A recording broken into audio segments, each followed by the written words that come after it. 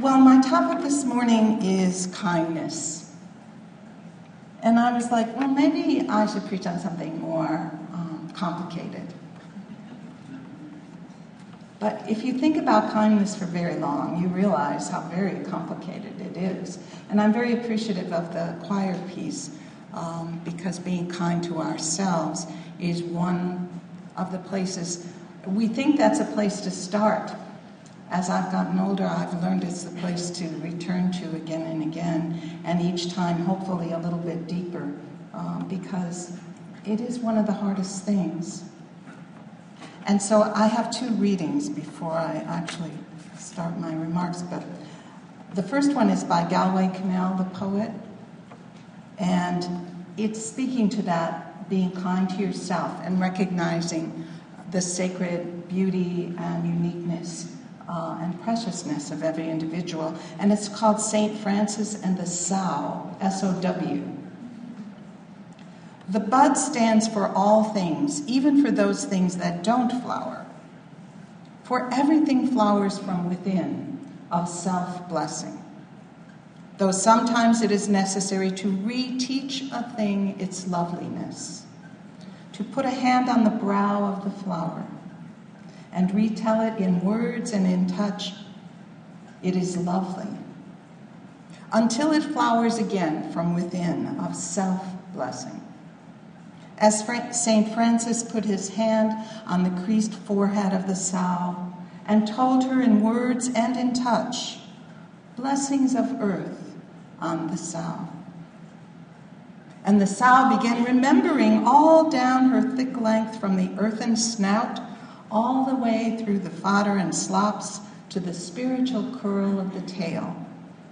From the hard spininess spiked out from the spine down through the great broken heart to the sheer blue milken dreaminess of spurting and shuddering from the 14 teats into the 14 mouths sucking and blowing beneath them.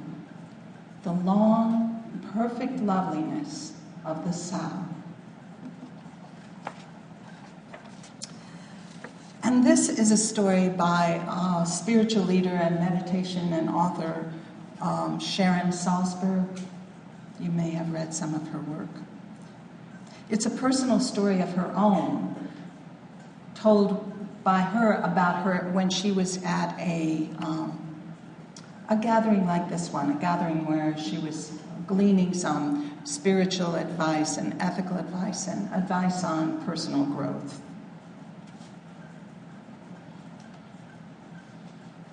Oh, I guess she's telling it about someone else. She was in a bad car accident and on crutches when the Dalai Lama came to visit. There were crowds and security police and lots of chaos. I was feeling dismal on crutches, she said, especially when I ended up in the back of a huge crowd waiting to greet the Dalai Lama. The car pulled up at last and was greeted by the cameras, the people, and the armed police. The Dalai Lama got out, looked around, and saw me standing way in the back of the throng, leaning on my crutches. He cut straight through the crowd and came up to me as if he was homing in on the deepest suffering in the situation. He took my hand, looked me in the eye, and asked, "What happened?" It was a beautiful moment. I had been feeling left out. Now I suddenly felt cared for. His simple acknowledgement, his openness, helped me feel included. Every act can be expressive of our deepest values.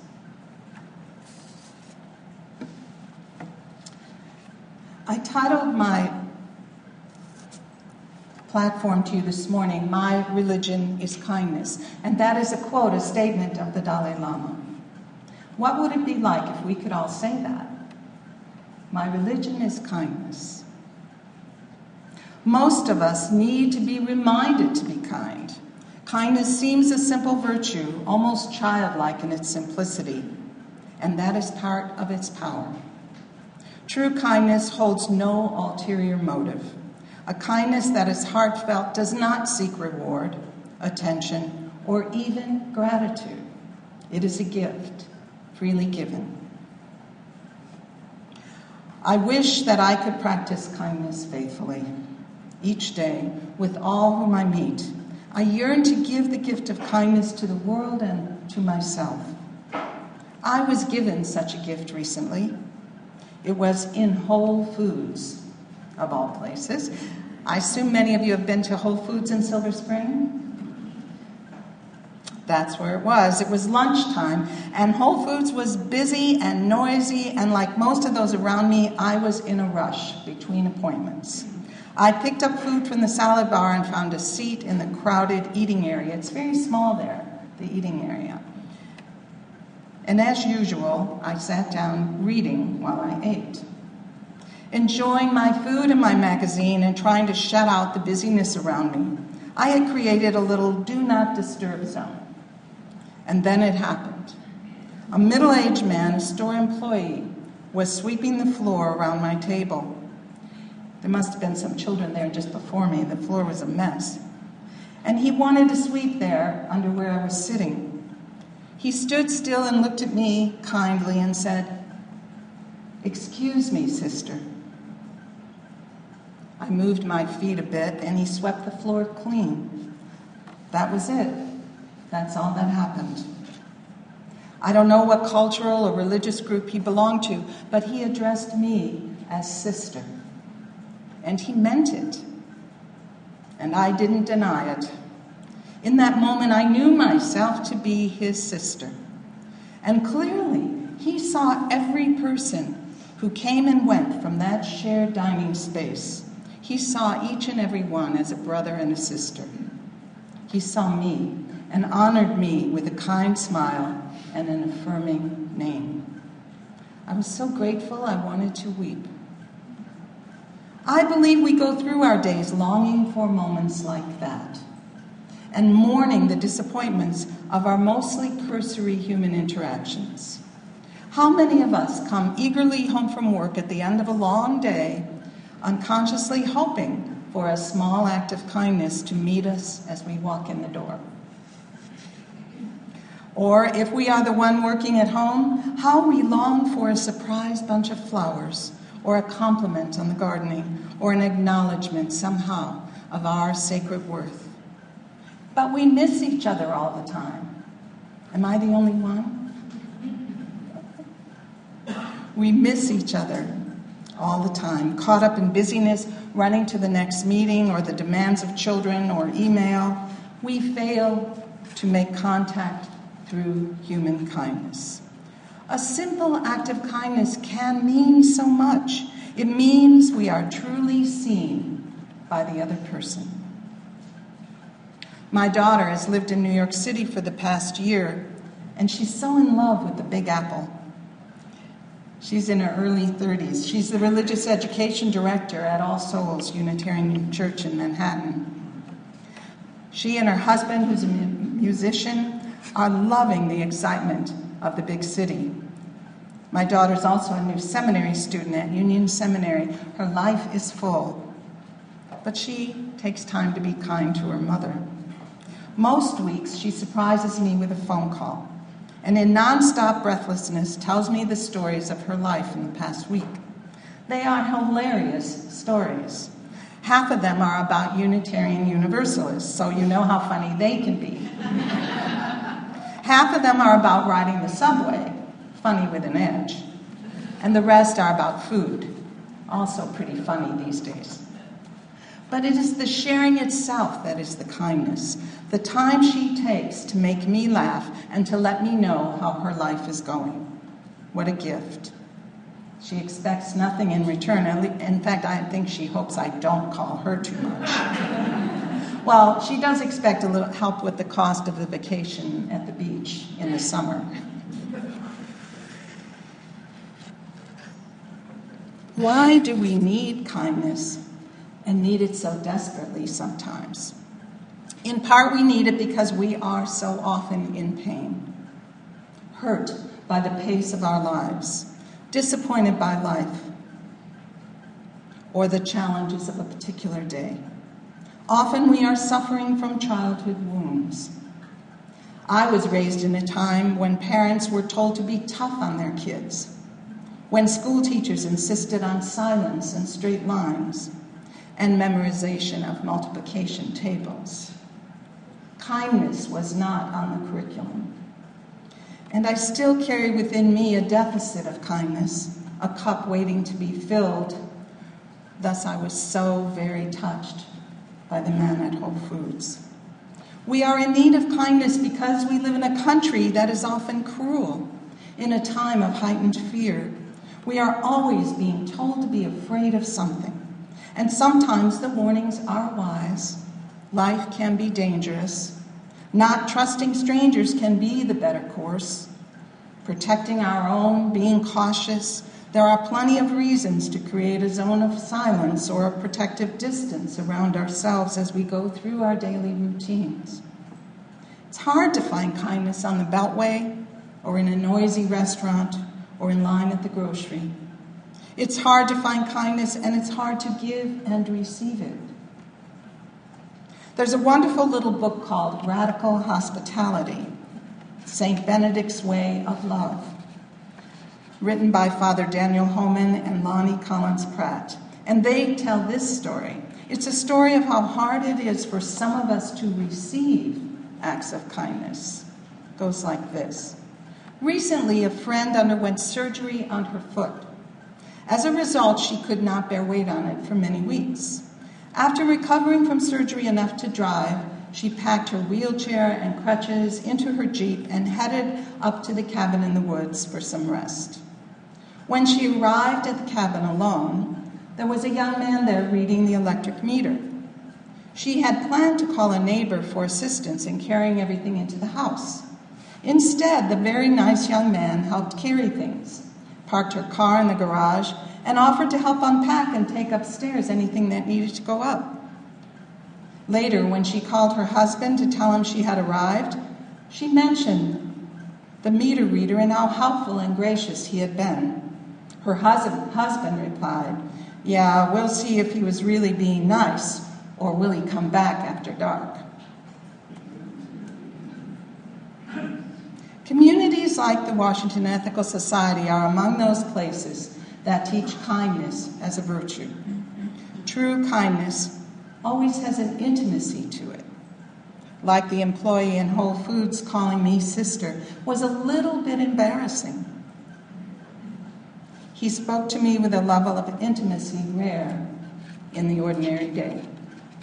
The giving and receiving of an act of kindness has that quality of intimacy, whether from a stranger or a close friend or relative. The giver has a role, and the receiver has a role. When it comes to being kind, most of us were taught the golden rule: do unto others as you would have them do unto you. This rule has its origins in the Christian Bible, Matthew 7, verse 12. As a child, I remember trying to sort out the words of this rule. Something about it felt confusing, mixed up. I had to think hard about it.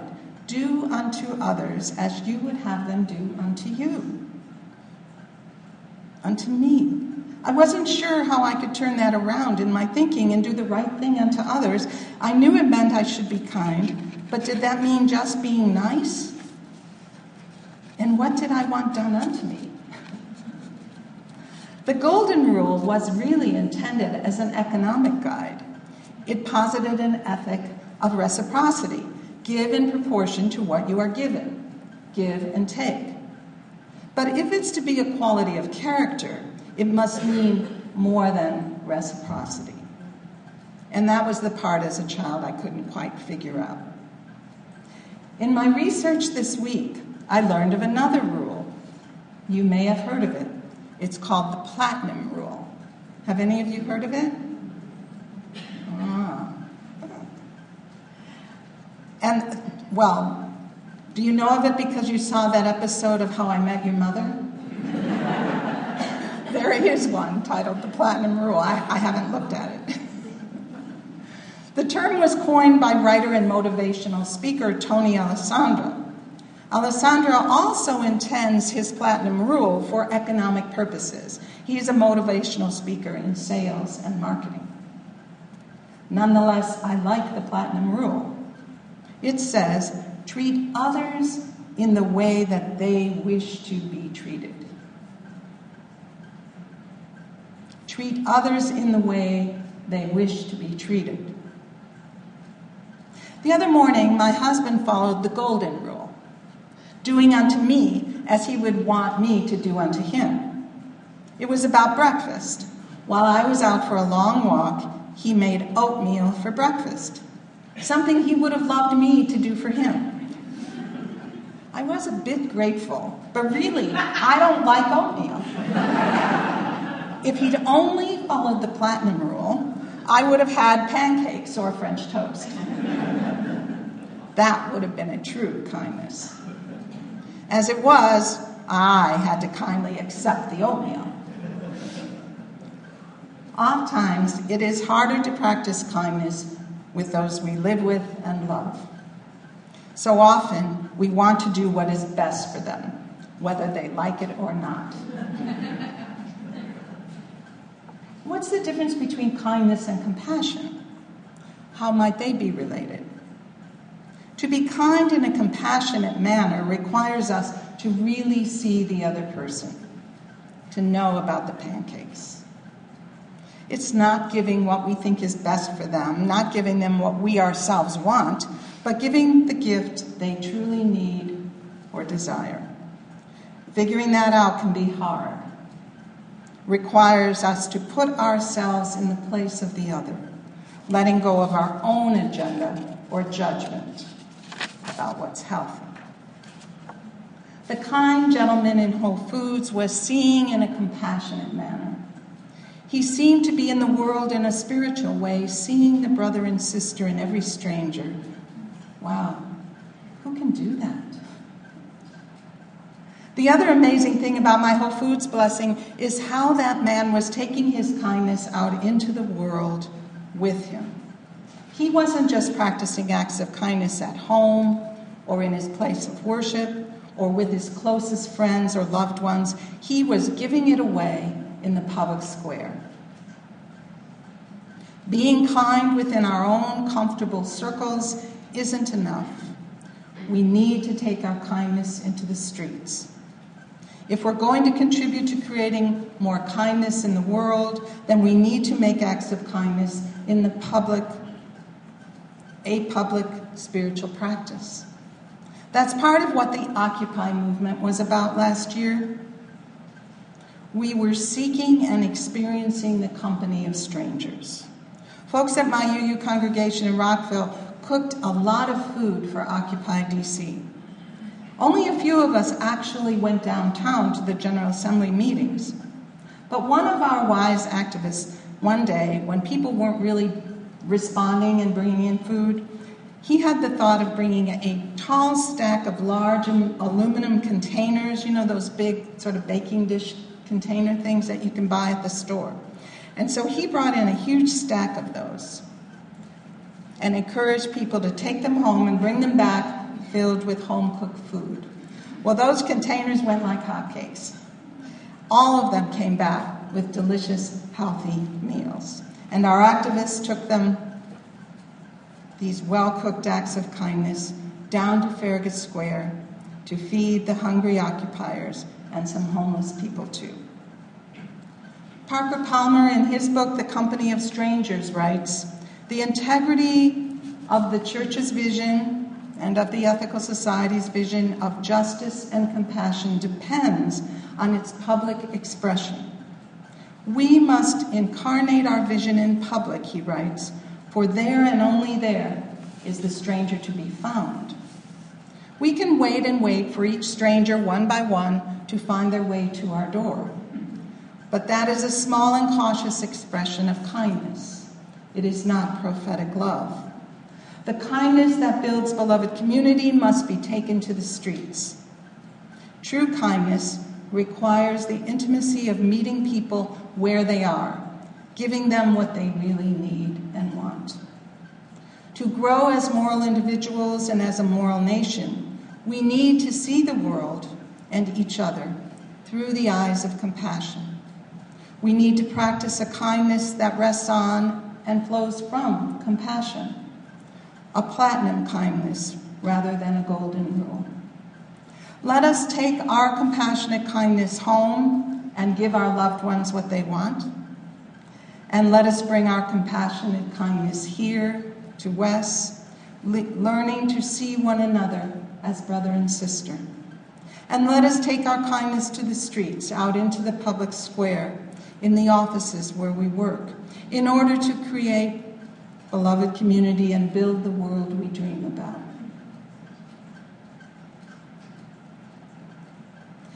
I'd like to end with one more story of amazing kindness, but rather than my offering it to you, I'd like you to offer it to one another.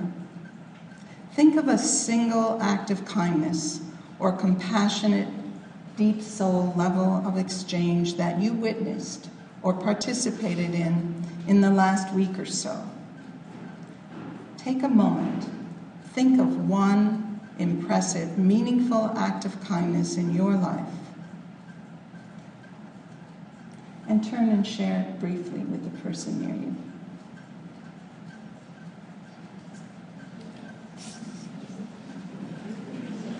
Thank you so much for your sharing. And I have to say, I just coming in here this morning and, being an observer before the service as you all came in the front door and seeing the children. And, there's definitely a warm spirit of kindness at work here within the West community. It's very palatable. So thank you very much for having me today.